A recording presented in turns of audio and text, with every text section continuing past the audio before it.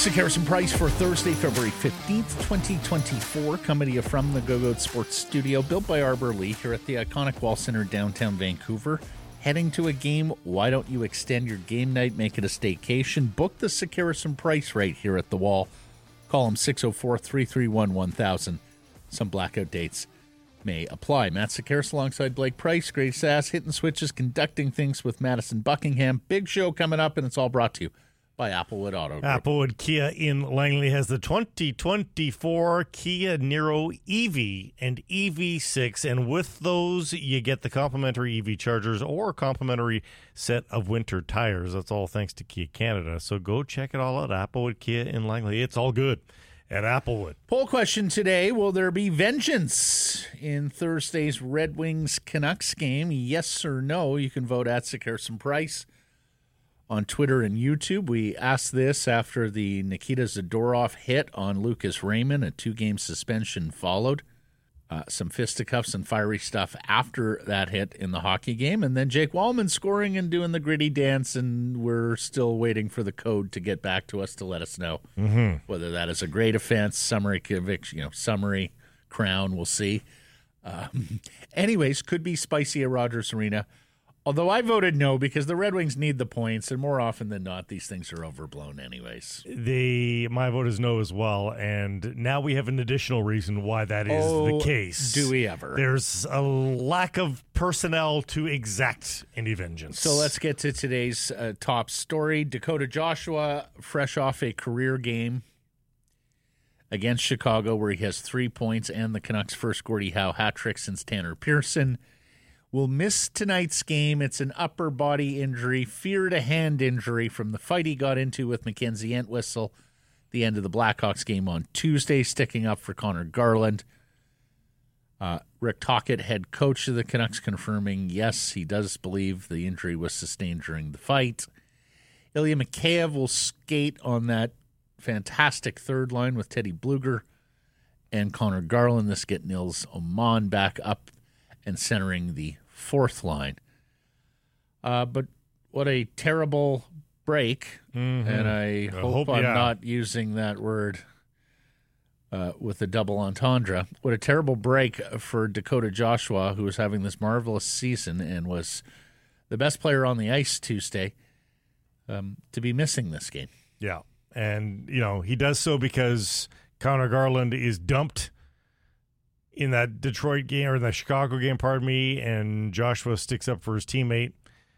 But Garland said he owed him dinner after the game. Yeah. He owes him more than that now. And in a vacuum, it seems like a really nice thing to do for a teammate. Yeah. Send a message. But if it ends up costing you games, and for the Canucks' sake, let's hope it's not plural. If it's a singular game, or whatever, you can probably get through a single game. But my goodness, this line has gone from good to great to frickin' outstanding here. And this is really the last thing the Vancouver Canucks need. That line single-handedly won them the game versus the Chicago Blackhawks.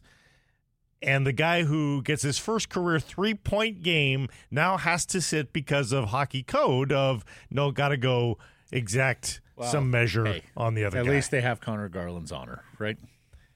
Or his back, and speaking of the Gordie Howe hat trick, first from Tanner Pearson, let's hope the Canucks handle this hand injury better than Tanner Pearson's. Oh, gosh. Yeah, I mean, you got to be careful what you wish for here in today's National Hockey League. I mean, we've now sacrificed the quote-unquote goon for guys who can play but also provide toughness, like Dakota Joshua. But the problem is, when they can play, you value their play. You want them to play. Dakota Joshua will be very handy in the playoffs because he can play a stiff game. There's no fighting in the playoffs. There's just stiff games. So he'll be perfect. So, maybe just start to play your playoff hockey now and don't get sidetracked by shenanigans that can injure key players when you need them the most. Big opportunity, Ilya Mikheyev, who is in a dreadful slump. How do you see him fitting on what has been a fabulous line with Bluger and Garland? I mean, he's a pro. He attends to details well, so I think he'll be fine. Chemistry is a funny thing, though. It's a fickle thing. What you see on paper from Joshua, Garland, and Bluger doesn't match what they are doing. Like, on paper, they shouldn't be as good as they are, but they are as good as they are because it just works. So Mikheyev will be in tough to sort of replicate that level of chemistry. But he's a good player, and he's got good instincts, and he's been a little bit snake bitten, and of course battling this comeback from the knee surgery, so he's not as sprightly as he normally is. Hasn't scored in 22. Yeah, it's too long. I mean, that's more than a quarter of the season. So this is the opportunity that he absolutely has to take advantage of, dig himself out of this funk, because one of the questions I find myself wondering, and you and Jeff were early on this, I'll give you credit. I thought, hey, he's in a bad slump. He was a player this management group specifically sought out and paid handsomely in free agency a year ago, July. But I still considered him as factoring into the big picture with the Vancouver Canucks. I drew a distinction between his play, Andrei Kuzmenko's play, how it would jive with this head coach in the here and now and in the future. Now I'm wondering, Blake, do they have to upgrade Mikheyev by the deadline? Well, is it an upgrade at that position, or is it using that cap space for the defense? Both. Well, I don't know if there's enough cap space there to go around. But either. Yeah. And it's quite possible. It's quite possible. Of course, the other guy who could nip at his heels in his playing time would be Phil Kessel, which we'll get to in a moment. But, yeah, Mikheyev played 15 minutes, actually almost 16 minutes against Chicago. He played 13 minutes against Washington, this coming off 9.5 minutes against Detroit. That was a season low. And you've seen him tumble down the lineup here, no longer playing with Elias Pettersson, found himself on a fourth line, did get an assist in that Detroit game, and has 9 shots in the 5 games through February here. But this is an opportunity that I think Ilya Mikheyev has to. Because the other thing about Mikheyev is, I think like Kuzmenko, he has some value on the trade market. Like, I think there are other teams out there that look at the size, look at the speed, and yeah, it's not all the way back. Look at a penalty killer, and he's not all that old, and think, this guy can play for us. This guy can be a part of our program over the next few years. So you're getting to the point where you may watch the value drop out if he continues to struggle much beyond where we're at now. But I think the news is too far and wide now. Despite the numbers being respectable, the fact that if he was still really fast and had these numbers, I think you absolutely get interest. But I think word is out. He's not fast anymore. All these great metrics now that the NHL's released, he appears on none of the top 100 speed sort of bursts. Right. I mean, word is out. He's not the fast guy that he was. It does take time to come back from the ACL, so he's a potential rehabilitation project. But he might get it back, but it's not there now. So I think if you're an acquiring team, you're pretty cautious about that. All right, let's get on to Phil Kessel here, who, incidentally, does have an Ironman streak going. Failed to mention this yesterday. 1,064 games for Kessel. We talked about this with Frank Corrado, that you look his Hockey DB page, all you see is 82 down the left-hand column, except for the interrupted years, pandemic and otherwise, and he played all those games as well. I think he's ready for that to end, though. I think he knows that's over. Well, and it would seem like Phil Kessel might still be a ways from Vancouver. Yeah. Rick Tocchet saying at Rogers Arena this morning he needs to go to Abbotsford for, quote, a while. There was video yesterday of him skating at Abbey Center, courtesy of CTV News. He did not look particularly great. He hasn't played in 10 months. Here's Jeff Patterson. Just watched a chunk of the raw video of Kessel from yesterday morning in Abbotsford. Very much looked like veteran who's been away from the game for a while.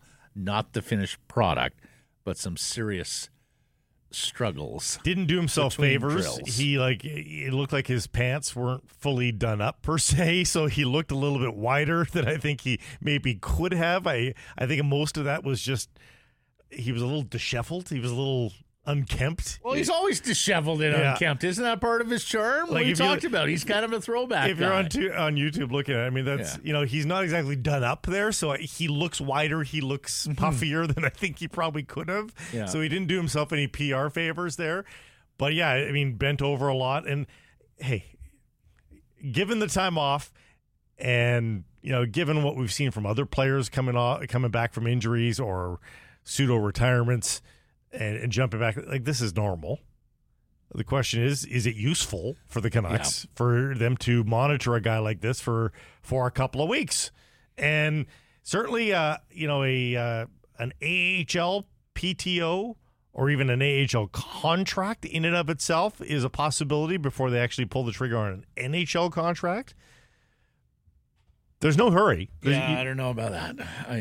I would think his agent is directing him to a place that intends to assign him to an NHL deal. Now, Tocchet characterized it as a look this morning, but I do think the Vancouver Canucks are hopeful that Phil Kessel looks good enough to sign to an NHL contract. In fact, I wouldn't even be surprised if they're already at terms with Kessel's agent and are just waiting to see how he looks here this week. But again, I think they're hopeful that he looks good enough to sign. Well, of course. Well, that's why he's there. But I'm saying to get him into a handful of AHL games, there's paperwork to do there. So we'll see if that paperwork happens. There's 2 games at home versus Calgary for the Abbey Canucks this weekend.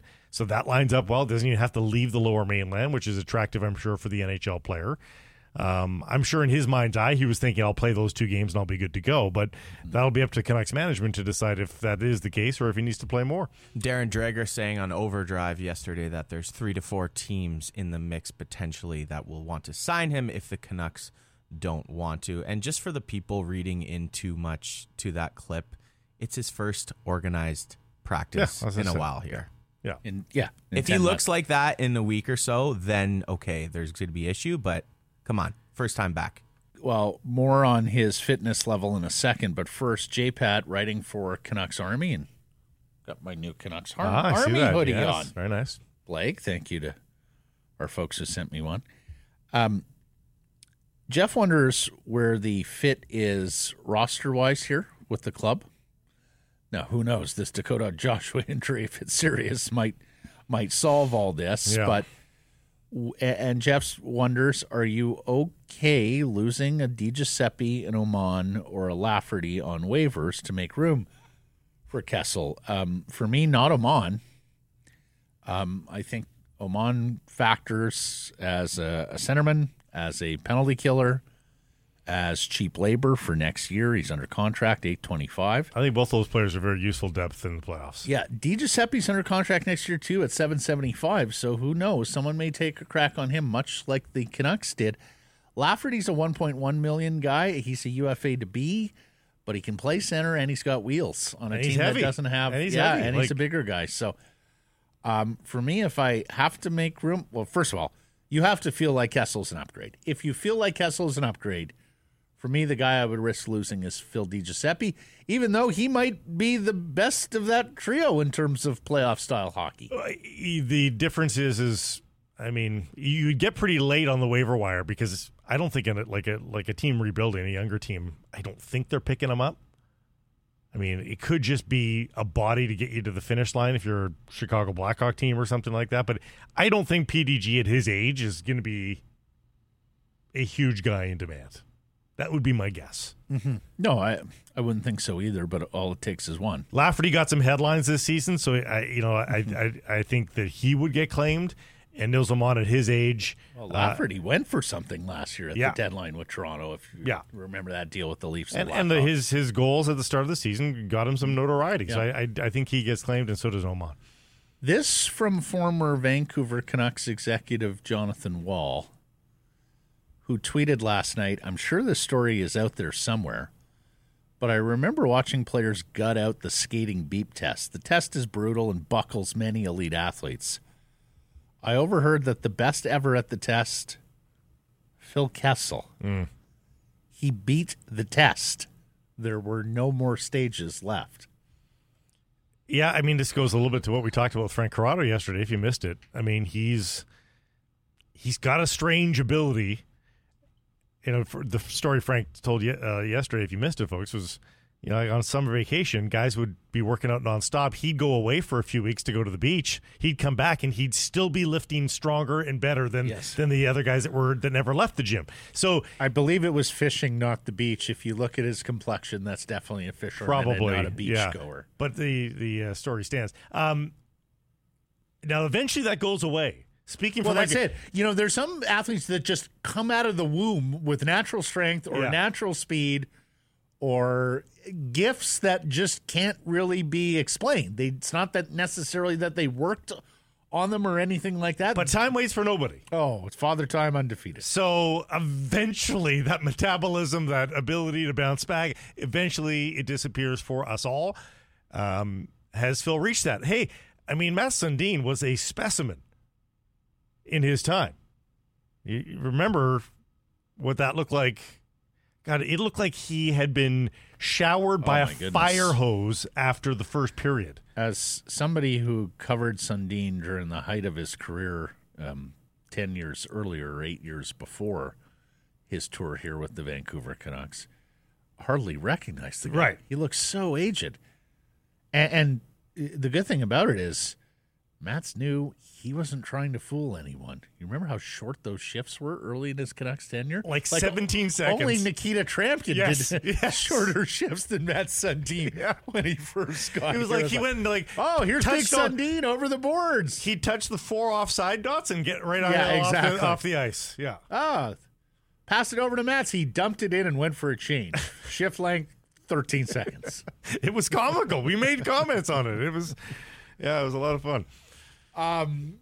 Jonathan Lekramaki, Canucks prospect, and look, one that I'm sure that other teams are asking for the bigger name trades here in advance of deadline. First round pick from a couple of years ago, World Junior MVP, and he's got his first multi-goal game in the Swedish League today, including an absolutely dazzling goal.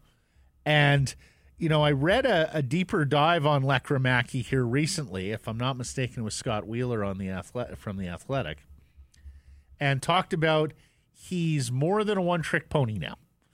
That offensively, prior to this season, he was very much a shooter, great shot, score a lot of goals from certain areas. That now he's getting a little more inside, that he's got a more diversified game, that he's creating as much as scoring, and we see some of that, and plus the confidence you can tell is really coursing through the young man after a fantastic showing, MVP at the World Juniors. That video we showed on the YouTube side, courtesy of Sport Canelin. What do you think? Do you think he's untouchable as far as the Canucks are concerned, or does all in mean all in? And for the right deal, Lekramaki could be moved. He's done everything he needs to do to remain a top prospect for this team. After a bit of a speed wobble post-draft, of course. And yet, when I watch some of those highlights, he doesn't look like Patrick Laine at that age. I'll say that. Well, Laine's a huge man. Like, what are you talking about? Just hey, the goals are going in. You can't argue with it. He is scoring from distance, but I don't know that and again, I'm judging from afar watching on highlights. Very few score from distance in the NHL. Yeah. So if your question is, can he be the rare distance scorer in the NHL? The hedge is no. Is he a special goal scorer? And I just don't know. Mm-hmm. I don't know that based on the video that we have access to and what we've seen at the World Juniors and all that sort of stuff. I don't know that I've seen and again, that doesn't mean that's the final definitive word. But based on the information that I don't know that I've seen like a special thing. You'd hate to lose it because, again, he's still a top prospect. Not debating that in the least. But there is still that level above. There's the Connor Bedard level that's above, and he's nowhere near that. So For me, Okay, let me turn it around. Okay. The 2025 first or Lekramaki? The 2025 first, it's further away. Yeah. But Wielander, Lekramaki, I think I would want to keep Wielander. Yeah. And again, he's just not because of the right shot profile of defenseman. He's a sublime skater. And he's not projected as a number one defenseman. No. So you got to maintain the proper perspective there too. But I agree, he's still the rarer commodity. I think I would feel better about my ability to go out and replace goals. Yeah. Down the road than I would feel about replacing top 4 right shot minutes. Yeah. Right side minutes. Mm-hmm. And to me, he strikes me as a guy that could be a little bit like Besser, like a goal scorer for sure. Mm-hmm. But not necessarily a guy that's the speed isn't dazzling here, That's although right. He skates.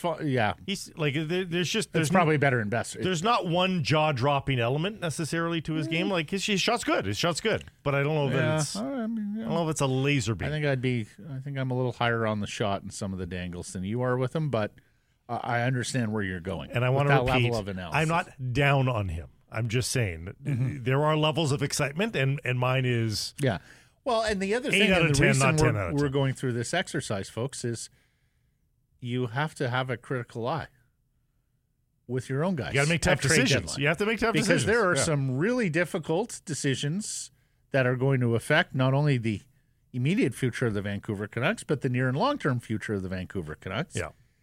And it is incumbent on Jim Rutherford, Patrick Alvin, and their fleet of scouts and evaluators to have these sorts of discussions before a trade deadline. Because you never know. You could wake up on the morning of trade deadline and suddenly somebody is available who you didn't think would be available, you didn't think you have a chance at, who can improve your hockey team, but the ask is big. Yeah. And the ask is big because it's a difference-making player. Speaking of, Jake Gensel. Oh. Here's why you get your business done early, folks. Jake Gensel missed the final 12 minutes of the Penguins' loss to the Florida Panthers on Wednesday night. So you're looking at potentially the premium player, the premium winger, available on the trade deadline being hurt at this point. Upper body injury. We'll see where that goes.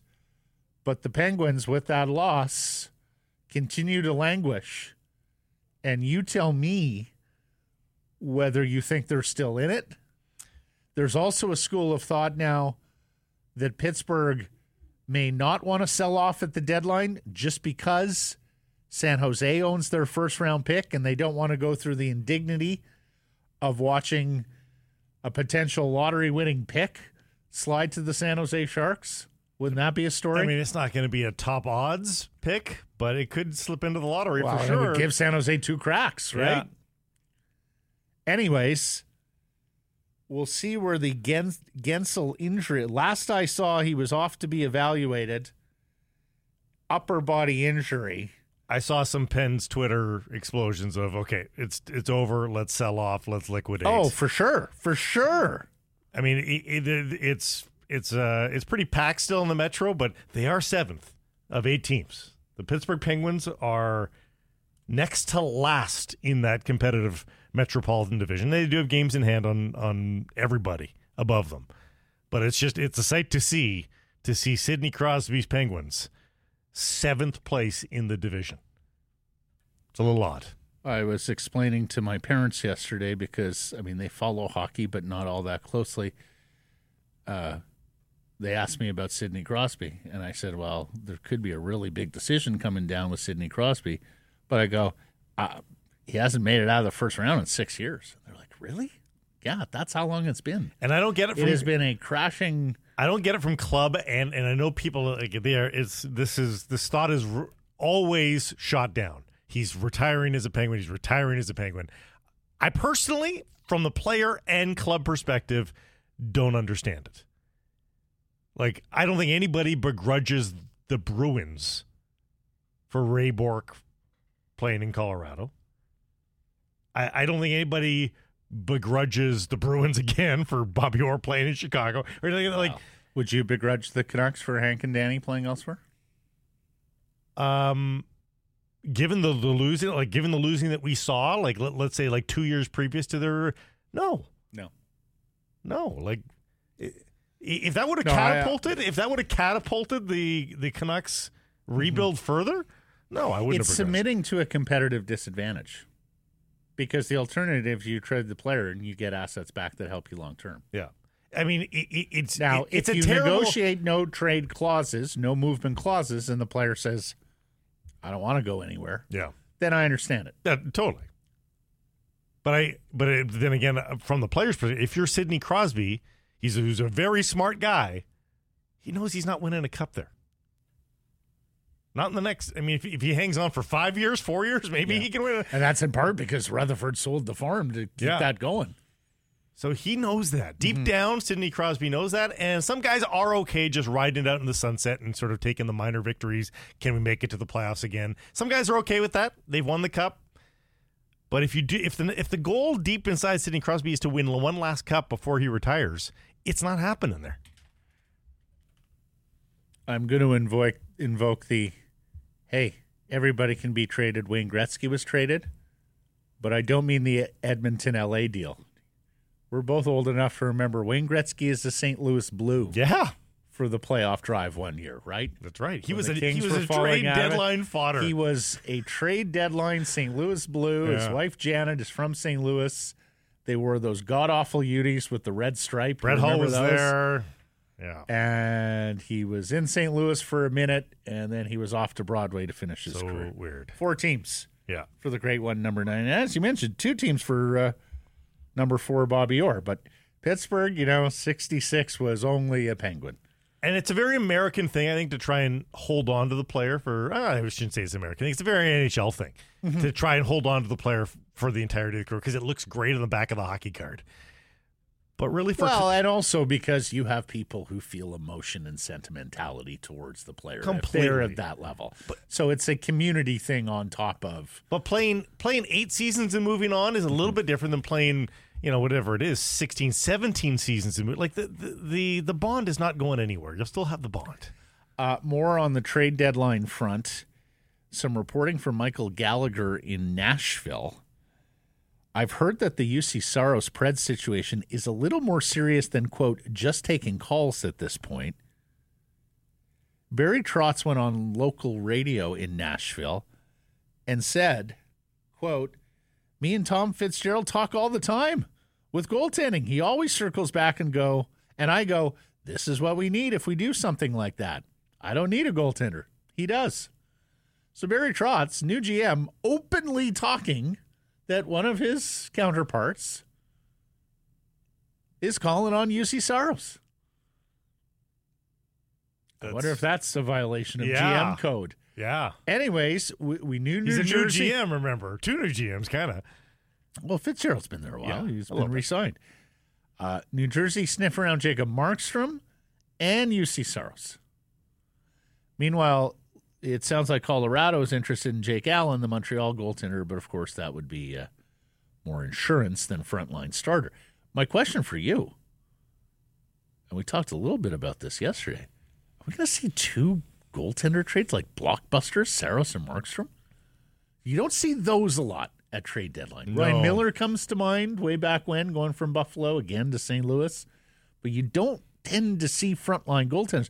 Kevin Woodley thinks Jacob Markstrom should win the Vezina this year based on ClearSight Analytics and the work saves above expected. Yeah. And speaking of ESPN goaltender rankings today with Greg Wyshynski, Thatcher Demko comes in 3rd behind Vasilevsky and Connor Hellebuck.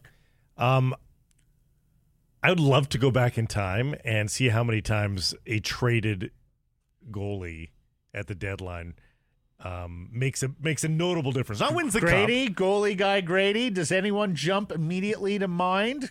Goaltender. Notable trade deadline acquisition, and not like a December trade. Deadline. Like I can't think of too many. Because usually it's a bit of a desperation move. Oh, crap, our guy isn't good. Or, oh, crap, our guy just got injured.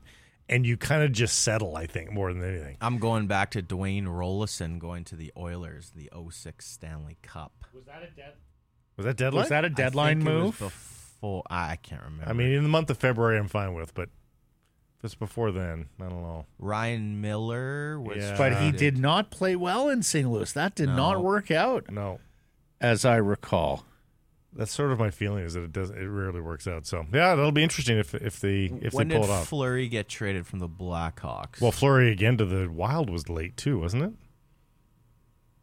Yeah, you're stumping me. Yeah, well, yeah. So it's a little uncustomary, and we thought LA was going to be in on something. We thought maybe Edmonton was going to be in on something, but with Hellebuyck's win last night, I don't know if you saw that stat too. Games above 900 save percentage so far this season. Demko was number 2 behind Hellebuyck on that list. Stuart Skinner was like number 5 on that list. He's ended up being something for the Oilers, so they're off that list. Remember, Ben Bishop went to the Kings from the Lightning when they had Vasilevsky. Yeah, but I don't even know if the Kings made the playoffs that year. Ben Bishop could have been a monster. He was a monster, and he was amongst the top goalies in the league. If he didn't have injury issues, he would have been great kid too. He was always smiling in dressing rooms. He was on that St. Louis team that the Canucks beat in 08 or 09 as I want to say as the third goaltender. Was it? Yeah, he was up and coming. Yeah, that's right. The deadest man walking in the National Hockey League is now dead. Metaphorically speaking, of course. Jarmo Kekalainen fired as the general manager of the Columbus Blue Jackets. Everybody in the world knew this was coming. Because the Blue Jackets have been putrid, and he has had several opportunities to execute a plan and has failed. Botched the coaching thing this year, too. Then he botched the Mike Babcock thing this year. Ownership put out a statement on the eve of the season saying we're not making changes now just because it's the start of the season, which effectively told Kekalainen, you're done. It's only a matter of time. Well, John Davidson, the president there in Columbus, is going to handle GM duties alongside the staff internally for the moment, but says they will look outside the building for Kekalainen's replacement. Darren Dreger is also already speculating that perhaps Jeff Gorton, the Montreal Canadiens president of hockey operations, would reunite with Davidson. They worked together in New York with the Rangers, saying that Gorton is a GM at heart, and that Kent Hughes is doing a lot of the lifting in Montreal. That's the other thing we got to praise the Canucks for. I mean, because nothing has seeped out to suggest that Rutherford and Alvin aren't on the same page and that there are no egos out of joint here, right? Because I read that from Dreger and I went, I wonder if Gordon's a little out of joint here. Maybe.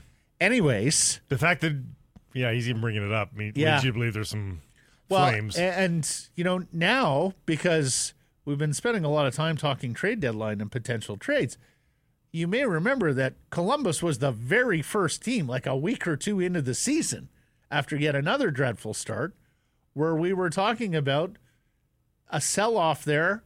Jack Roslovic is the one UFA, Andrew Peeke, Adam Boquist on defense, Elvis Merzlikins has openly said, I want to trade. So you wonder whether John Davidson and this ad hoc GM by committee staff of his now finally gets to the business of making some of these trades. And is there someone there for the Canucks? Oh, boy. Because we've had that discussion several times this year. There's some depth players. If they are nibbling around the edges, I don't think there's any of the top 4, top 6 options that we've been talking about, but around the edges, perhaps. Okay, let's get to today's menu. Big show, as mentioned, coming up. Welcome, Matt Falls, on the podcast side. We will talk to Patrick Johnston of the Province and Post Media on all the relevant topics. Bad blood, Kessel, this third line, Chris Tanev. Gets to some hashtags, the best and worst of Twitter, featuring Tiger Woods, and a golf voice for the ages. Rob Williams is going to join us. Costco was trending yesterday in Vancouver. Oh, and why could that be? There was a Canucks tie-in, and not just because it's across the street from Rogers Arena. And we'll talk some football as well, with the BC Lions continuing CFL free agency and a terrible, terrible scene and event in Kansas City Wednesday. Best Bet's a presentation of Sports Interaction, your homegrown sportsbook and casino. Where are you going? I'm going rather pedestrian today myself. I was digging around the menu Yeah. And an interesting prop on the NHL specials tab. Oh, okay. Over under 1.5 trades by the Leafs. Now, I'd sure like to see this prop for other teams as well. Mm-hmm. But I'm taking the over because new GM there, Brad Treliving, right? Probably wants to fashion his own team. Yep. Right on the playoff bar, fighting for it. Upward mobility. So I'm going to say more than 1.5 trades for the Leafs from this point forward. I'm going over. It pays 180. I was planning on going Leila Annie Fernandez's way in the semifinal in Qatar, but she lost in the quarters. Nice run, though, for Leila Annie Fernandez. Yeah, I guess. You saw Rebecca Marino won a little challenger event I did last not. week, too? Oh, good for her. Yeah. Anyway, the Arizona Coyotes they're back up against the wall. If they think they are still in the playoff race, they lost to Minnesota last night, did they not? They best keep winning, or start winning at the very least. Have visiting Carolina Hurricanes tomorrow. It's 2:55 straight up on the hometown Coyotes. And how often will we be able to say that going forward? Right.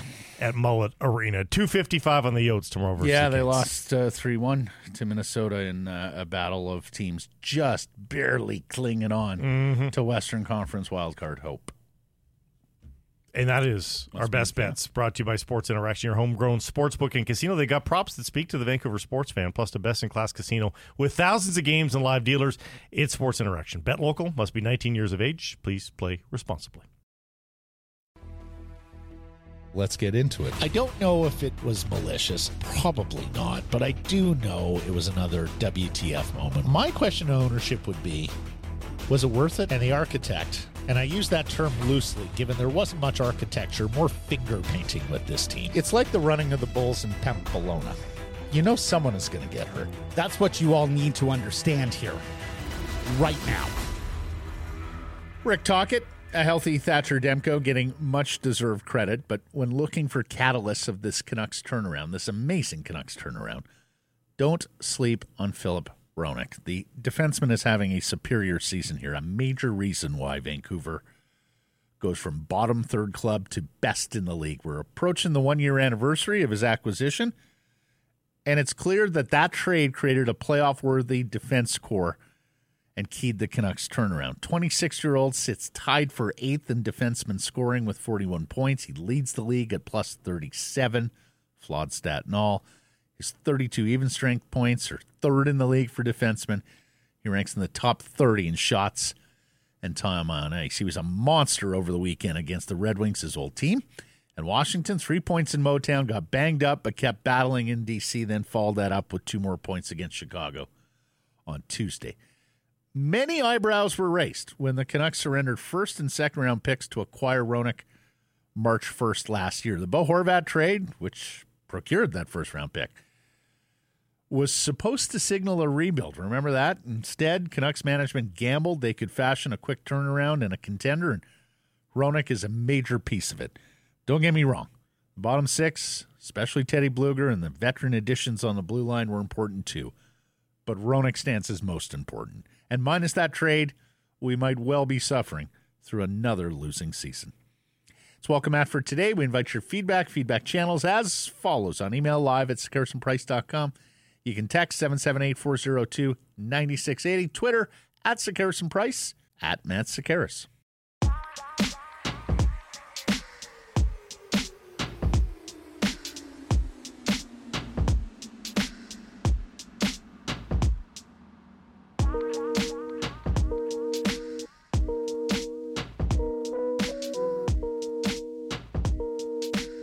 Patrick Johnston covers the Canucks for the Province and Post Media. He joins us on Thursdays. He's covering the wrong Canucks this week, though. Should be out in Abbotsford.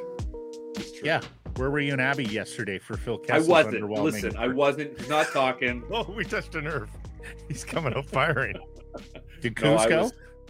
No. I talked to Jim Rutherford on the phone and got a very nice article. I saw that. So why don't you take us through it? What were the big hits? Well, the usual question, you wake up, everybody, first of all, ask Abby PR, is there any chance Phil's talking to you? No, and he's not, first of all, not under contract, so he can do what he wants. Second of all, it's the AHL, there's no rules. So if you were under contract, it's up to them. Mm-hmm. So it wasn't happening. So I'm like, well, how do I do the thing that nobody else is doing? Well, let's see if I can get the president on the line. And he's always... he's proud of his team and he's ready to set the tone of what's going on. And so I thought about depth and what does Phil Kessel represent? Someone made a really good point to me this morning that, as much as the vibes are fun, right? Like the vibes of the Kessel story is fun, but the reason why you even look at a player like this, and this is why the depth question is there in general, is Jeff Tambellini was in the top 6 in Game 7 in 2011, right? Mm-hmm. Like, so if worse comes to worse, and you have to fit somebody in on Elias Pettersson's wing, who do you want, Phil Kessel or Linus Karlsson, right? Like, It's those kinds of questions. And, the funny thing was that person mentioned this to me was that was actually something that kind of came up in our discussion. I didn't really play into it too big. Maybe I should have made a reference in the story in hindsight, but, Rutherford said, listen, part of what you do when you're looking at depth, absolutely we look for depth, right? I've always done it because part of it is you game out, like, what if? All the what ifs you can imagine. What if we have to replace this guy in the lineup? How can we patch things together? What if this person gets hurt? Who could actually fit in to a role over and above even what we have now? What would your lineup look like this? And so, that is why you look at a guy like Phil Kessel. Like, he's like, listen, the guy's won. We need to see if he can play. We don't know if he can play. And, I think he was very honest about that. I think they like the person, but, he hasn't played since Game 4 of Round 1 last year. He wasn't playing a ton. He did play an entire season for Vegas, though. He is the reigning Ironman man in the NHL. But that's the question is. So if you're looking for depth, it's not just a case of, do we need a number 8, but could we pick up a guy who could slot in? You look at that 2017 team, Rutherford traded for Mark Streit, who played a bunch of games down the stretch and then played 3 games in the playoffs. Like, you add guys because you are worried about the worst case scenario. That's the most the most likely scenario for sure, and that's wherever I think most sane people went. Is there a non-zero chance though that he's going to be brought in to replace somebody that will be traded to get depth for the defense core? Sure, that's possible. I mean, they have about, right now as it stands, they have about $2.6 million in cap space to work with, and there's some decent defensemen. I mean, like, you look at guys they know well, like Chad Ruedel, who's obviously a pure depth guy in Pittsburgh and always been that. He'd be cheap. But Justin Schultz, say in Seattle, if Seattle decides they're out of it, he's on $3 million, so you'd have to get some retention there. But yeah, like there are players above that, Chris Tanev, that if the price for retention is too much to pay, but if you can find a way to unload, I don't know how you would do this at this point. I don't think there's a whole lot they're trying to get rid of on this roster at this point. But yeah, of course there's a scenario if you get aggressive. I don't get the sense they're going to be overly aggressive at that kind of move. Okay. I do think the focus now is depth and that they're going to find because in the end, right now, who's the number 8? It's Mark Friedman. Like, he's, like, had a nice season, but you'd like to think you can do better. You can find a guy that's got a little more experience, a little more perhaps reliable, a little more tooth to his game, playoff hockey. Like, Friedman's been fine, but do you need a guy that can fill in? What happens if Nikita Zadorov gets suspended again? Things like that. How do you fill out your roster? You love that Mark Streit example, huh? Yeah. But it stands out to me. I think 3 weeks running now. Boy. But it stands out to me. Sponsoring well, this hit? All right, fine. Ron Hainsey, right? But like, there we go. Hainsey. But like, Ron Hainsey was picked up in 2016 and ends up becoming a key player for 2 seasons. Trevor Daley, like these are the points, right? Like, he picked up guys who play, and then he picked up guys who didn't even end up playing for his team. Justin Schultz was another one. Trivia for the two of you. You're right. Jeff Tambellini played in Game 7 in 2011. 2 wingers played in that game and had less ice time than Jeff Tambellini. Who were they? Wow. Oh my goodness. 2 wingers for the Canucks in that game. Mason Raymond because he got hurt. Was that Game 7? No. Played in Game 7. And played less than Jeff Tambellini. 2 wingers. Maxime Lapierre actually played less than Jeff Tambellini in that game, but he played down the middle. You're right. On the 4th line. Who were his wingers? God. Rafi Torres and Torres was up lineup. Chris Higgins somehow? No, Chris was up lineup.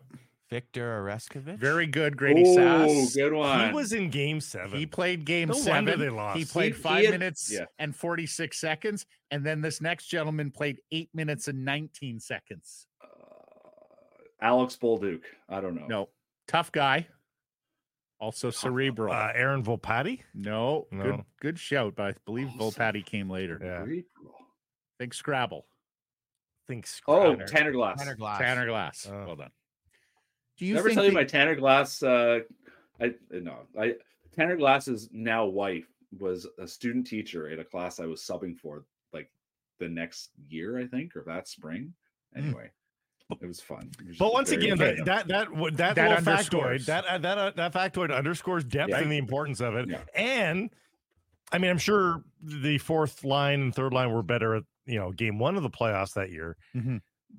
But this bottom six is potentially a lot better than the bottom six of the 2011 team. Well, certainly better than Oreskovich, Glass, Tambellini.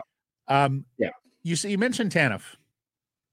Do you think they do their 2025 first rounder for Tanev? I was sitting there staring at you look at that wonderful cat friendly page, which has all the players, and then it has all the picks across the top. And I found myself looking at that. And I think I feel like if they're sitting there going, Chris Tanev, I think they think Chris Tanev is the kind of guy that would do exactly would take them to a next level, right? Like I think that's the kind of trade they really want to make. If he is the guy and the alternatives are simply just not anything close, I think they probably would look long and hard at it. I know they obviously recognize the value of a first round pick and a second round pick is massively bigger than 3rd, 4th, 5, 6, 7, right? Now, obviously, trading away this year's first round pick where it's going to be like pick 30, as I've mentioned before, is a lot easier to stomach than the complete unknown that would be next year. Like, what if they take a step back next year? And we should we'll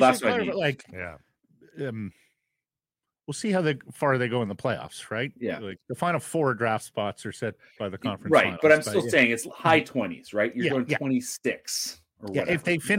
If they finish first overall, then if they fall short of the conference final, it comes in at pick 28. Yeah. So, But and so it kind of comes back. What happens to the fullback? Like they are clearly going all in. Like we know this. So and they know there is a lot of risk. There's a lot of contracts that they have of players who are not under contract for next year. Not just Elias Pettersson, but obviously mostly Elias Pettersson. And the roster next year is going to look very different. I mean, even this year, like you can take the lesson of what Rick Tocchet's lineup looked like when he started just over a year ago. There are 11 guys gone from that roster. Like they've turned over a lot of players. Now they haven't turned a lot of players over the top of the roster. They're probably going to have to do that for next year just because. But like that to me is the question. And I sit back like that is the price. If Chris Tanev is so far over and above all the options in front of you, and the price becomes next year's first round, like you may just have to bite that bullet because that's a player I think that really does improve you. And it's also keeping that player away from Edmonton, right? Like that's part of the equation, right? That goes into all of this. It's not just what you can do, but it's keeping other teams from doing stuff. Just before we leave Kessel, is this in the bag that they're going to sign him? Or if he doesn't look good here, like could they possibly just say thanks but no thanks, Phil? I mean, I think as I said before, like he is a sort of a plan C, right? Like they are giving him a skate, they're having a look. There are 31 other teams in the NHL. Whether he wanted to come only to Vancouver, I don't know, but I don't expect that's the case. I think the guy just wants to play. So there are a lot of good teams in this league who have said, no, he's not up to it. I mean, the Stanley Cup winner in the end said he wasn't up to it. There was a great interview by Luke Fox from Sportsnet during the playoffs, during the Stanley Cup final, where he wrote about Phil Kessel, the healthy scratch. And it was all basically what a good culture guy he is. But Bruce Cassidy was very honest. He said, listen, I think Michael Amadio and William Carey bring more to the table than Phil Kessel does at this point. And Phil Kessel had played, like I said, 82 games that year. They knew exactly what he was about. And he'd been fine. He'd 36 points or something like that, right? Like he had not been a nothing player. But at this point in his career, he's a fourth liner who's going to help your power play out, who's not going to, you're kind of not he's not what he was at all. Even in 2016-17, he was a bit of, he was playing with Bonino and Hagelin, right? A bit of a soft minutes third line that did awesome. One of the great third lines, but had to be managed even then. And that's 7 years ago. So no, I don't think this is locked in 100%. I think it's highly likely it happens. But they're in, he's got today, he practiced yesterday. Obviously, everyone I think seen the video by now. Practice today, practice tomorrow. They've got a couple games this weekend against Calgary. Then they go to California next week. My guess would be, you sign him to a PTO at some time in the next week so he can play some games. You've got the deadline in 3 weeks.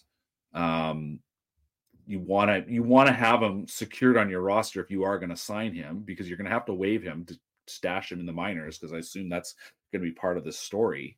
But you sign him to an AHL deal first, don't you, so that you can play him? Well, you need him on an NHL deal before the trade deadline, right? Because But right now, so you have some time. Sign him. You have a little. Yeah, you have some leeway, right? But you have to have him on an NHL deal and on your one of your 50 contracts by March 8th, right? Like that's the only thing that we're looking at. It's just there's a little risk for Kessel to take an HL deal, because then he's potentially in purgatory with no chance to sign with another elsewhere AHL team. But I hear what you're saying, and it does seem AHL like PTOs are a thing too. So you can do that. So I would think, I was thinking. Speaking of keeping the bands together, I was thinking about this yesterday. We asked on our poll question, can they afford to keep this great third line together for next season, with Bluger and Joshua being UFAs? Do you remember that one deadline where late blooming Alex Burrows had the screws put to him by management? Hey, we got a hell of a deal here for you, or you can sign this 4-year, $8 million, $2 million per year contract. And Burrows, having never hit the jackpot as a professional hockey player, bit, and it turned out to be maybe the great value contract in the NHL time. Any chance they go to Joshua here before the deadline and see if he's willing to bite? Yeah, I mean, I think if he's smart, he's just saying, I'm going to see how things go in the summer. Like he's having a great year. I absolutely, I think the Canucks would be saying, we would love to keep you around. Here's what we're thinking right now. I mean,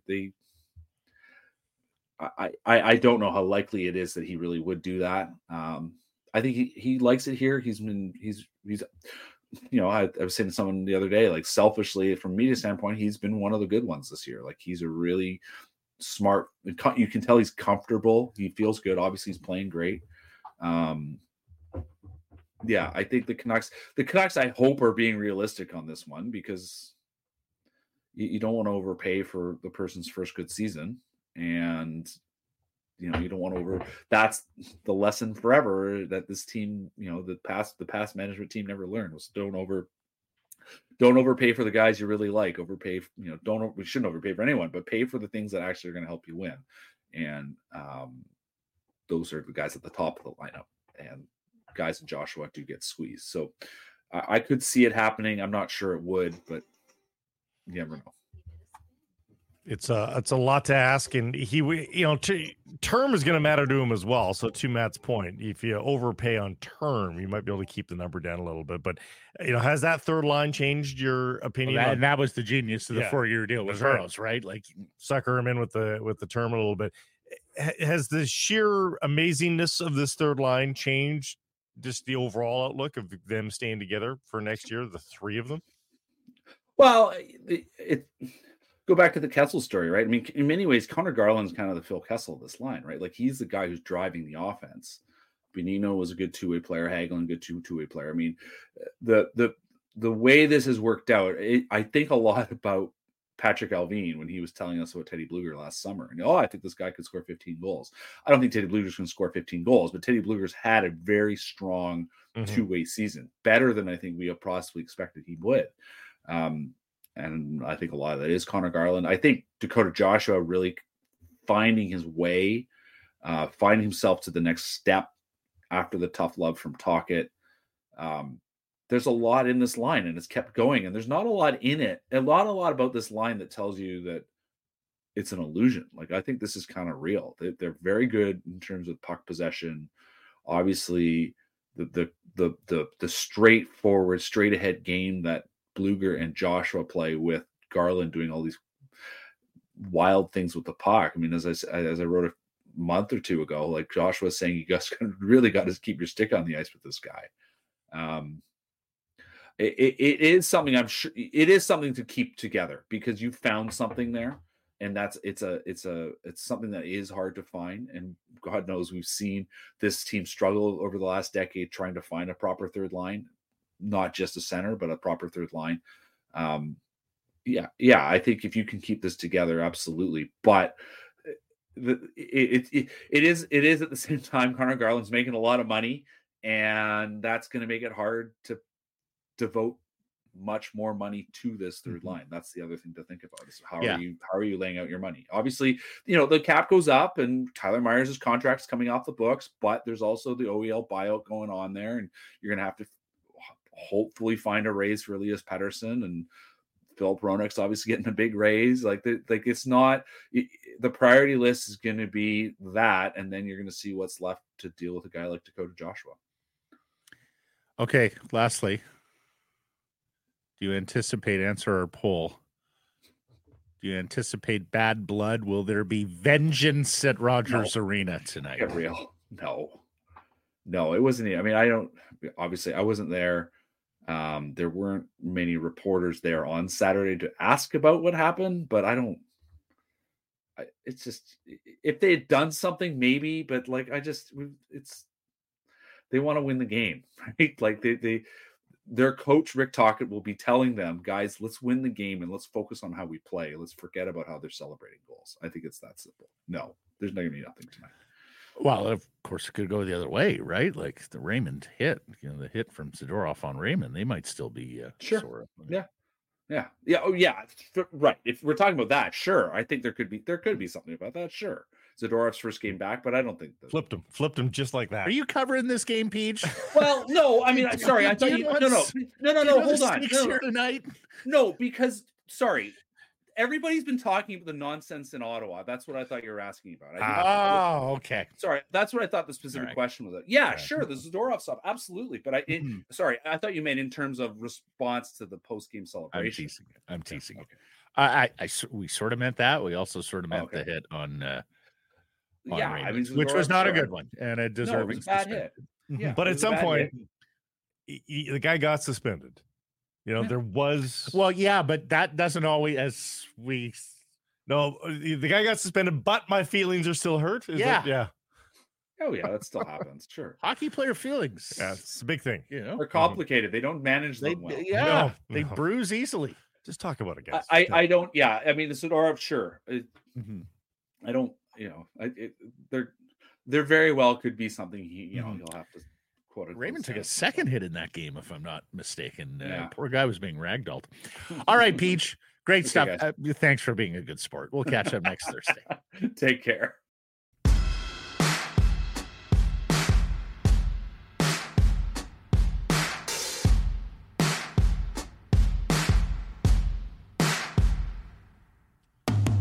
Garrison Price from Wall Center presentation, Applewood Auto Group. Applewood GM in Port Hardy, not next door to everybody, but you can give them a call, and you'll want to, and you find out that the 2024 Sierra 1500 can be financed from 0.99% on select trims. You got it. You can picture yourself behind the wheel of that Sierra 1500 right now.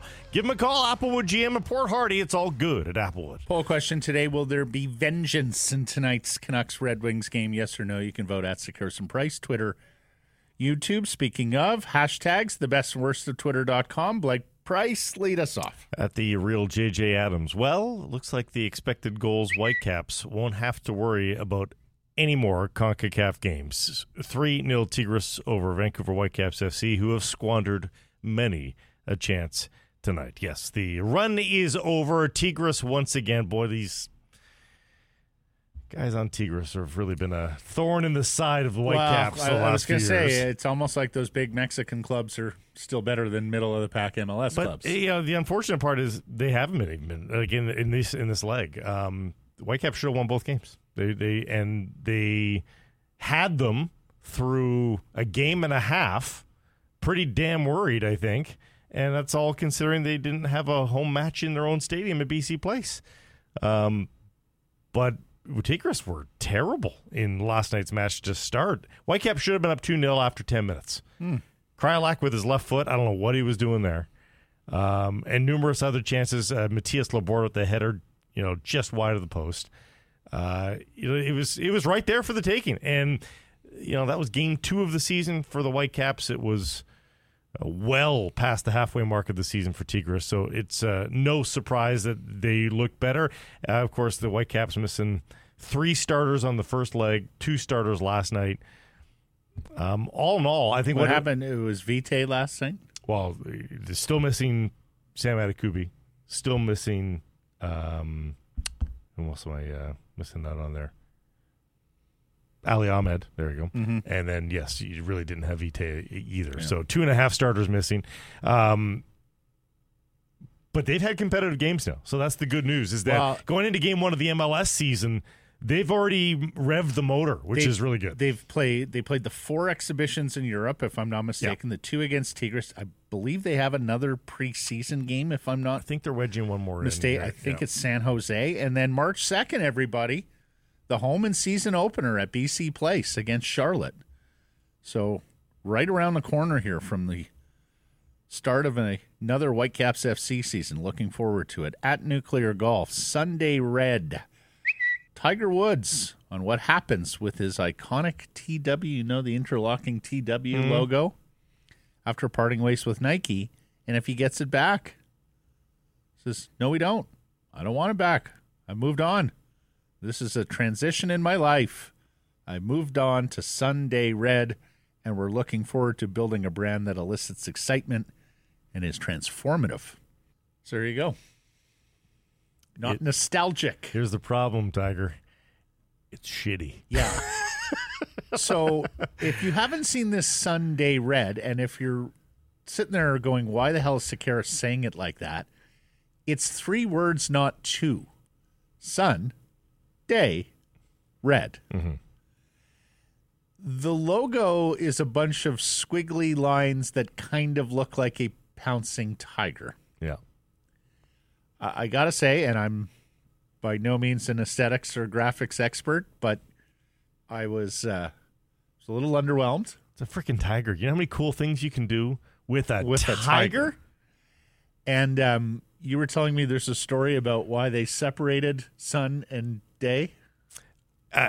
Credit to Pat McAfee for this. And I can't believe that sentence came out of my mouth. But at Pat McAfee, the marketing team apparently at Sunday Red decided or came up with some sort of reporting that 3 words is what the human mind likes to glom onto. And sets of 3s is a thing for sure. We were taught that in journalism school. Yeah. Yep. In storytelling, it absolutely is. But in terms of slogan, I could buy into that too. But your actual brand, you think about the top brands in the world today. They're 1 word. And McAfee ran off the list: Amazon, Apple, Microsoft, Nike. Like they're all 1 word. Coca-Cola's hyphenated. Sakaris and Price is 2. Well, it's 3 actually. And is a word. Yeah. But isn't and a symbol? Well, in our case, it is. Yeah. Canucks Army's 1 word, but that's for legal purposes. Justin Thomas, Gary Woodland are Tigers playing partners here at the Genesis Invitational, the tournament that he hosts at LA's iconic Riviera Golf Club, and he birdied the first hole and he bogeyed the second. Best of luck to Tiger. Honestly, it's good to see him back on the course. And I have another golf one if I can follow up. Sure, Did you see this at Tim Brando? CBS announcer Vern Lundquist to retire after broadcasting his final Masters in April. You can argue that Vern Lundquist has the 2 most iconic calls in golf history, both of them at Augusta. 86, Jack, 46 years old, back 9 charge. Yes, sir. Now, stolen from Ben Wright, who had used it earlier in the broadcast. If you've ever seen the documentaries on Jack winning in 86, Lundqvist says, I don't know what came over me, but I can't say for sure it was imitation. I can't say for sure it was copying. It could well have been subliminal. Yeah. Subconscious. But his yes, sir wound up taking on bigger life than Ben Wright's yes, sir. Of course, it was later in the round. And then, of course, Tiger at 16 and the ball that just drops so with the Nike logo. And in your life, have you ever seen anything like that? Nance was better than most. Is that right? No, that was the NBC guy, but not Dan Hicks. Was it Rolf? No, I don't think it's really Rolfing. Hold on, give me a second. Because that's maybe the only other one that sort of stands out. And Tigers win. Gary Koch was better than most. Oh, really? Yeah. TPC Sawgrass. Tigers first, the 12-shot win at the Masters. Who's that? That was Nance, I guess, eh? The win for the ages? Yeah. Good calls. All of them good calls. Well, Vern, the master. Yeah. It's legendary voices. Huh. But, hey, guys are allowed to retire. FC Bayern EN. Alphonso Davies. Spoken wistfully. Yes. Alphonso Davies is back running for the first time since his knee injury. Good to see you again, Fonzie. Hey, Bayern needs him back because they're losing these days. Thomas Tuchel's already got 10 losses. He's got the same amount of losses as Nagelsmann had in over 80 starts. Tuchel's not even past the 50 mark. So they want Fonzie back. But we need him back for Canada for that big match in late March against Trinidad and Tobago. So this is good. If he's already running on that knee now on Feb 15th, I think Canada's going to get him. So that's a good development. Lastly, from me, at Jazzry Football, JPA Football, the Titans are the most drunk fan base in the entire NFL based on blood alcohol. Yeah, seriously. Have you been to Tennessee? Fitting. Have you been to the just come back from a Titans game? Are you drunk right now? Based on blood alcohol content. There you go. Thank you. Guy's been getting into the Yellow Dogs. Readings done by Backtrack. And we have a full fridge of Yellow Dog thanks to Brad and Dan here yesterday, dropping off. Won't be full for long. Backtrack, who has a breathalyzer app, was able to acquire data from over 28,000 tests and then match each anonymous observation to their NFL team to determine the fans that drank the most. Now, two teams didn't rate here. I guess they didn't get data from Jacksonville and from New York Jets and New York Jets fans. You look at this list and, like, the Bills are way down the list. Tennessee, Pittsburgh, Indianapolis, Atlanta, New Orleans, Miami. Seahawks 13th, 0.73% blood alcohol. I don't know how to analyze this. Bills are all the way down at 0.065%. Surprising. You're telling me they're sober jumping through these fire tables? Matt, I'm gonna doubt the science here. I don't want to doubt the science. No, I know. But I'm gonna have to doubt the science. And Kansas City fans were the most sober. Players, not so much. This is fans. Yeah. Oh. I'm still trying to figure out what Travis Kelce said. Yeah. And did you see Chris Jones?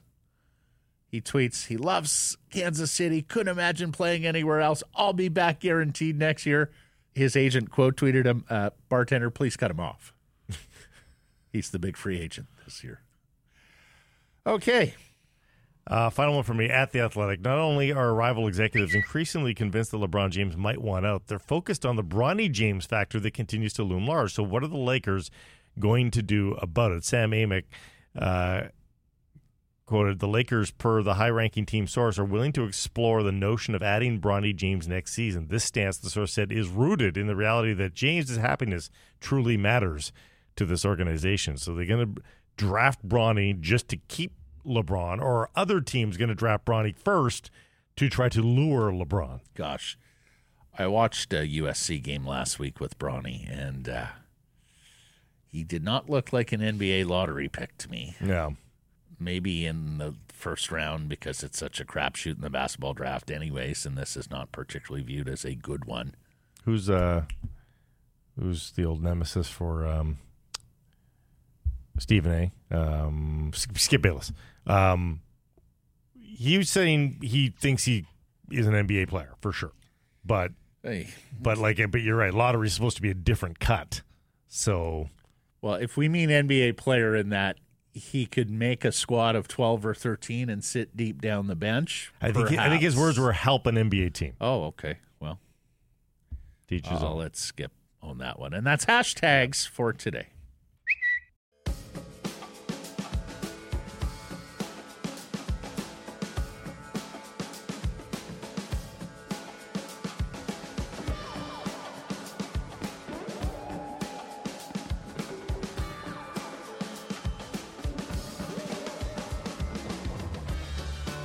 Rob Williams is the national sports editor of the Daily Hive and its Offside Sports Vertical offshoot. Rob, the hockey guy on Twitter, he joins us on Thursdays. How are you? Doing great, gentlemen. I've got Phil Kessel fever here, like the rest of the city. And that story covered by the Daily Hive in ways that, no one else can pull off.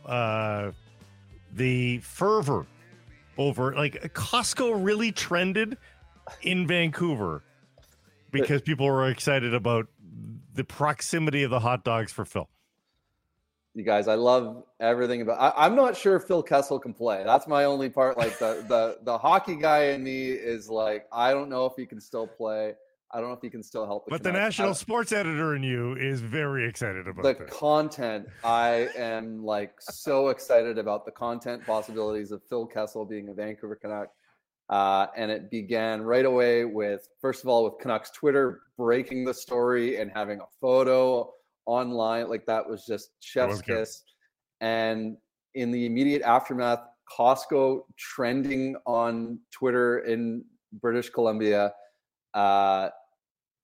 I don't know if you guys remember, there was a Reddit thread and I did a story on it a couple of years ago. It's one of my favorite Costco ones. Proximities. Yeah. Yeah. The proximity of every NHL arena to a Costco.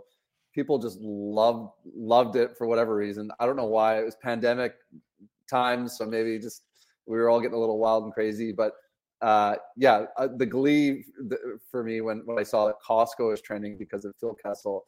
And of course, the $1.50 Costco hot dog stand could not be any closer to Rogers Arena.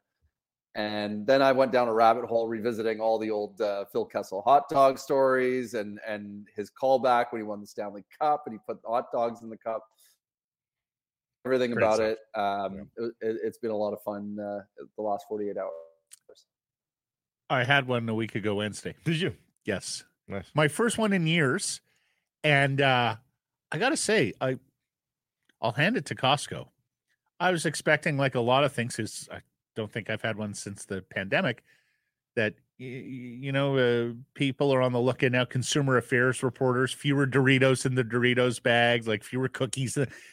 That was still a robust good hot dog. I mean, it is a sizable hot dog for $1. It's a loss leader. They're not trying to make money off you there. So, and they've said multiple times they ain't changing that price. Well, and the other thing I love about it, the last time I went, you had to line up the self-serve kiosk now and just wait for your number. Brilliant. I was 45 seconds and I had my meal. It was incredible. Lots to like there. Costco, call us. Free advertisements will be ending soon. Mm-hmm. The Zapruder film from YVR didn't show us much about the physique, but what'd you make of the actual footage from Abbey practice? Do you have confidence he'll be a Vancouver Canuck? I mean, I think it's probably a done deal unless he just absolutely can't play. But he's gassed in his first practice. Of course, he's gassed in his first practice. He hasn't played in 10 months. The part for me that I get flashbacks to Nat Sundin. Remember when he joined the team? And he was gassed too. Yeah, I mean he was gassed for weeks. Yes, right? He kind of picked it up in the playoffs, but his first few games, you're like, wow, this guy, he is really out of shape. And that was, now he was a couple years older than Kessel is now, but also he joined earlier in the season. He joined in January of that year, if I'm not mistaken. This is getting late in the year for Kessel to be parachuted into the lineup. So I do have my reservations about that. If he hadn't already played for Tocchet, if they didn't know him so well, I would say absolutely this is a terrible fit because what is Kessel? Is he a top 6 player at this stage of his career? Seems unlikely. Even if he is a top 6 player, like they just shipped out Andrei Kuzmenko because he wouldn't forecheck and he wouldn't play Tocchet style. Kessel doesn't scream the type of like he doesn't seem to be like a Tocchet type of player, except for the fact that we already know that Tocchet is the Kessel whisperer. That's that's the sort of the fascinating part in this, where I feel like this makes no sense except for the fact that they've won in Pittsburgh before and they know each other well. Okay, I filed the column to you yesterday for the Daily Hive on just trying with Petey. What do you think? Offensive player, try him with Petey, and my feelings won't be hurt if you poo-poo the idea. I mean, it's worth a shot. I guess all of this it's worth a shot. My only concern is it hard to bench him? Is it hard to put him in the press box? Does that become a bit of a distraction? Are you now bumping Nils Höglander down the lineup? Like I hear everyone talking about how, Kessel scored 14 goals last year and maybe he could fit in the top 6. Höglander has 17 right now, right? Mm-hmm. So are you bumping down a guy like Höglander who's had all of his points at even strength because you've got Phil Kessel in the lineup and you're trying to shoehorn him into places? I don't think benching him's an issue, Rob. Yeah. I mean, everybody says that he's just a fabulous teammate and will toe the line. I guess so. Yeah. I guess I just wonder, does it just become a bit of a distraction for the coaching staff? Or do they, if they, feel totally comfortable just like taking him out of the lineup, putting him in whenever they want? Or are they going to be like, okay, we need to work with him here. He needs to work his way back into shape. We need to do this and that and the other. So that's maybe my only concern. But yeah, like in theory, if you have him, around and if he works out, great. You maybe have this X factor in the playoffs that you add this offensive threat to your lineup, and maybe someone who's good in the room, maybe someone.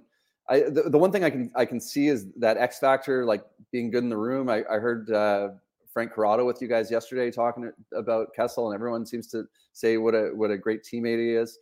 And you hear about that was one of the things that Tocchet has said in the past about how this Canucks team's a little bit quiet. So I wonder, do you add someone into the room that gives them a little bit more swagger and a little bit more confidence? A guy that's been there and done that, and maybe just to a small degree helps the confidence of the other guys in the room because they know they got Phil the Thrill, keeping the room light before a big game. Forgive me, Rob. I did not I did not see your Mark Messier interview of the last week. Was this a one-on-one with you and Mess on video conference? Is that Daily Hive exclusive? Yes. Mm-hmm. Yeah, it was. He must have been thrilled when he saw, Vancouver. I don't know if he knew I was coming in from Vancouver or not. So full disclosure, this is through a PR campaign with Lay's potato chips. They had a new ad that dropped for the Super Bowl, so that's kind of how this came. So this is on the Lay's media tour. So I don't know if he knew I was coming in from Vancouver or not. So I don't know if I caught him off guard or not. But you get only so many questions in an interview of this type. But I mean, honestly, all I really wanted to know was about his time in Vancouver. So got a few questions in about Vancouver, asked him about his time here. I saw a few people took issue that he described like coming to Vancouver, like the expectations were a Stanley Cup within like publicly, but he was saying, the reality was it was a full rebuild. I think there's different ways to look at what he meant by that quote, because of course the full rebuild began after he got here, right? Like people thought that he was coming here to win. So I don't think anyone thought it was going to be a rebuild, but of course that's what it was. And to be fair to the situation, like I think the expectations going into that first Messier season were completely unrealistic. They had some high-end talent, but not unlike maybe some teams of the recent past in Vancouver. They had the high-end talent, but like they didn't have any sort of structure. Kirk McLean wasn't a starting goalie at that stage of his career. I think that he was kind of hanging on there. Their defense was in shambles. They didn't have much depth. So to be fair to that situation, it was, I think that was a difficult situation, but I also don't think that Messier helped matters by the way he came in. The goalies that year, by the way, Urbe, Snow, Burke, McLean, and Hirsch, all of those goalies played in the Canucks. Like, those are all certified National Hockey League goalies. They had 5 of them. There's that's unbelievable. But you're right. They had McGillney, they had Bure, they had an early Naslund, Lume, Olin, Hedekin still. I mean, it doesn't sound like a rebuilding team per se. No, I mean, some of those I think were names that were like at the end of their careers, sure, right? Yeah, but yeah, no, it definitely. I don't think anyone in the organization thought we are rebuilding when they brought Mark Messier in. Like that it would just be. I think it became clear after a few months. Okay, this is not a team that's going to be able to win. And of course, when they put Mike Keenan in charge, he started shipping everyone out the door. So yeah, it was. The one other tidbit that I thought was interesting from the interview is Messier mentioned that a bunch of players from those teams still call him to this day to I guess say how thankful they were about the time that they were teammates. That's what he said. Very Trumpian. Yeah, everybody says, "Sir, you're amazing." So I did think it was interesting that he brought it up. So take that with it how you may, but that's what he said. And then again, just to play devil's advocate here, Marcus Naslund has gone on the record before in saying that Messier did help him and his teammates out. So I did a bit of research beforehand, kind of going down memory lane about like what's already been said and what's out there. And Naslund brought that up in an interview, a television interview on After Hours, not unprompted. So I do think that we do need to think of some validity into that. This sounds like I'm like the biggest Mark Messier fan in the world, but like, guys, like I like everyone else that was in Vancouver during that time, I don't remember his time in Vancouver fondly. Another thing that I thought was interesting from the interview was that he kind of talked about the thing that he'd changed, like the thing that he wished he hadn't done when he came to Vancouver. And that was taking the C from Linden. If he had done it differently, he if he got a do-over, he would not have taken the C right from the get-go. And he, effectively, I think, confirmed what had been reported was that, there was a split. There were people that were loyal to Linden, and so I don't know if it would. I don't think it would have gone over much better if he had came in as not as the captain. I think that there was always going to be a split in the room, but that's what he said. He has said that before with regards to the C and Trevor, and when he did say it, and this was probably 7-8 years ago, whenever it was, I believe Trevor was working for the Canucks at the time. And I picked up on it from whatever interview he did, and I sent Trevor a text saying, Messier says he regrets taking the C from you. And Trevor's response was, well, it took him long enough. And a lot of good it'll do now. Yeah. Okay, so Rob, in 25 years, when you have the biggest sports presentation in the country, Blake and I are expecting routine thank you calls, all right, from this team that we've forged. Absolutely. Until next Thursday. Thanks, guys.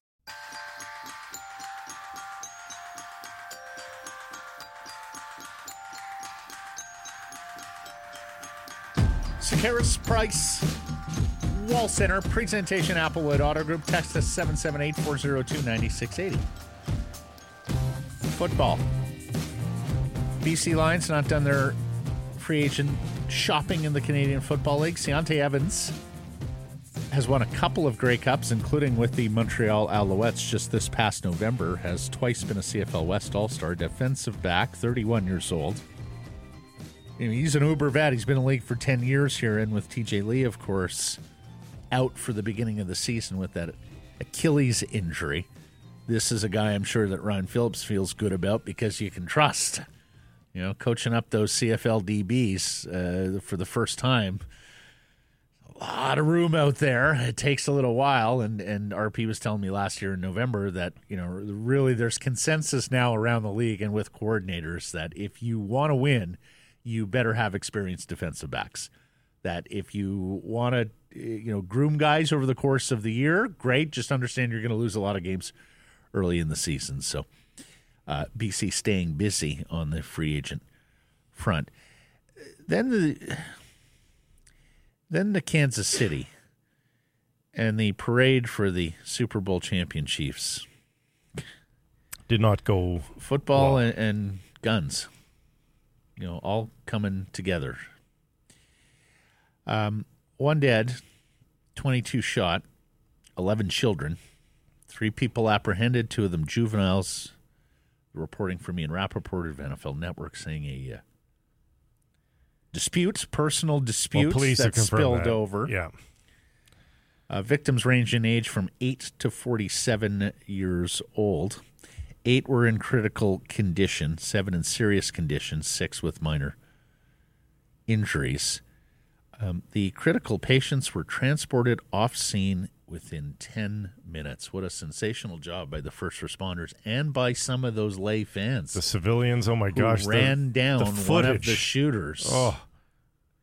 And tackled him. Disarmed them. Yeah. The husband-wife team. Wow. Husband jumped on him. Wife picks up the gun. Honestly, whatever the highest honor is in the state of Missouri, give it to that couple.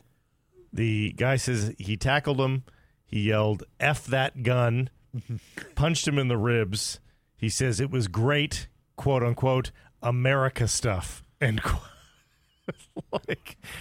This is what is deemed America stuff. Personally disarming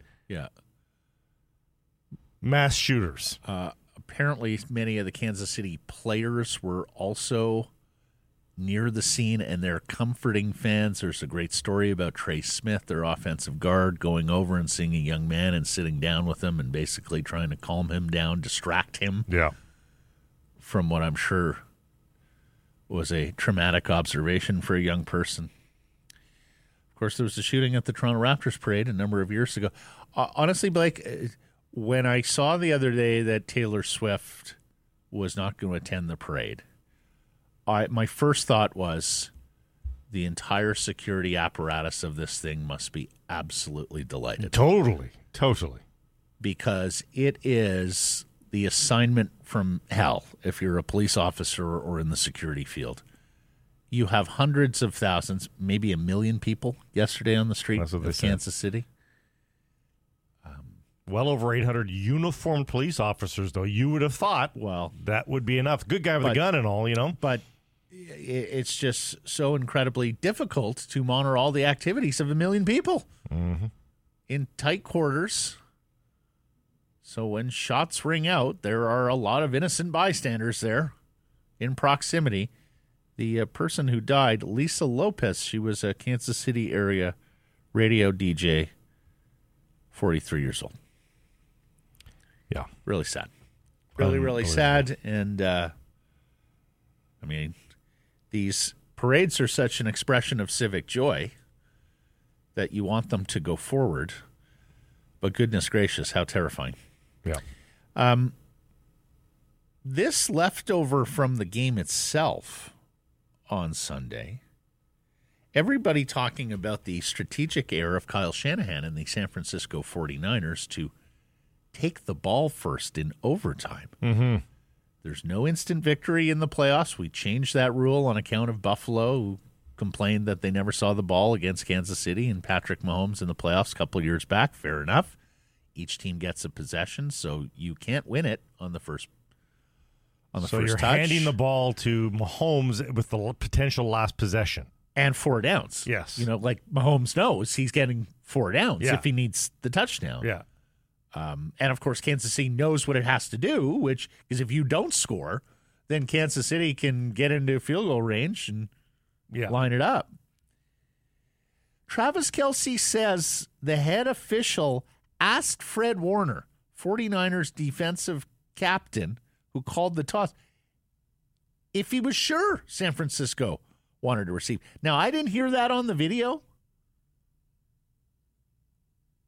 But needless to say, as soon as San Francisco said, give us the ball, everybody on the Chiefs sideline went, all right, it's good for us.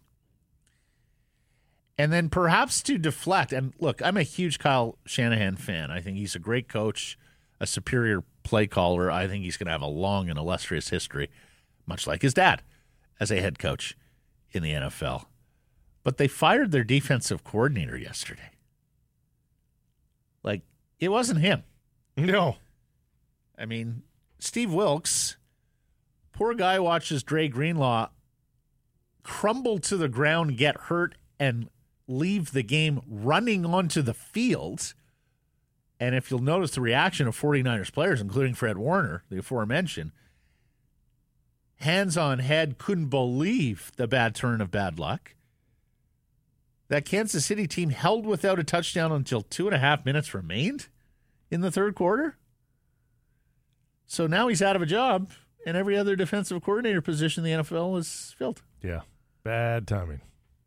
They did not play well in the NFC Championship game against Detroit. Everybody recognized that. I think it was the number 3 scoring defense in the league over the course of the year, though. And they lost a Pro Bowl safety midway through. But they were pretty good. Wow.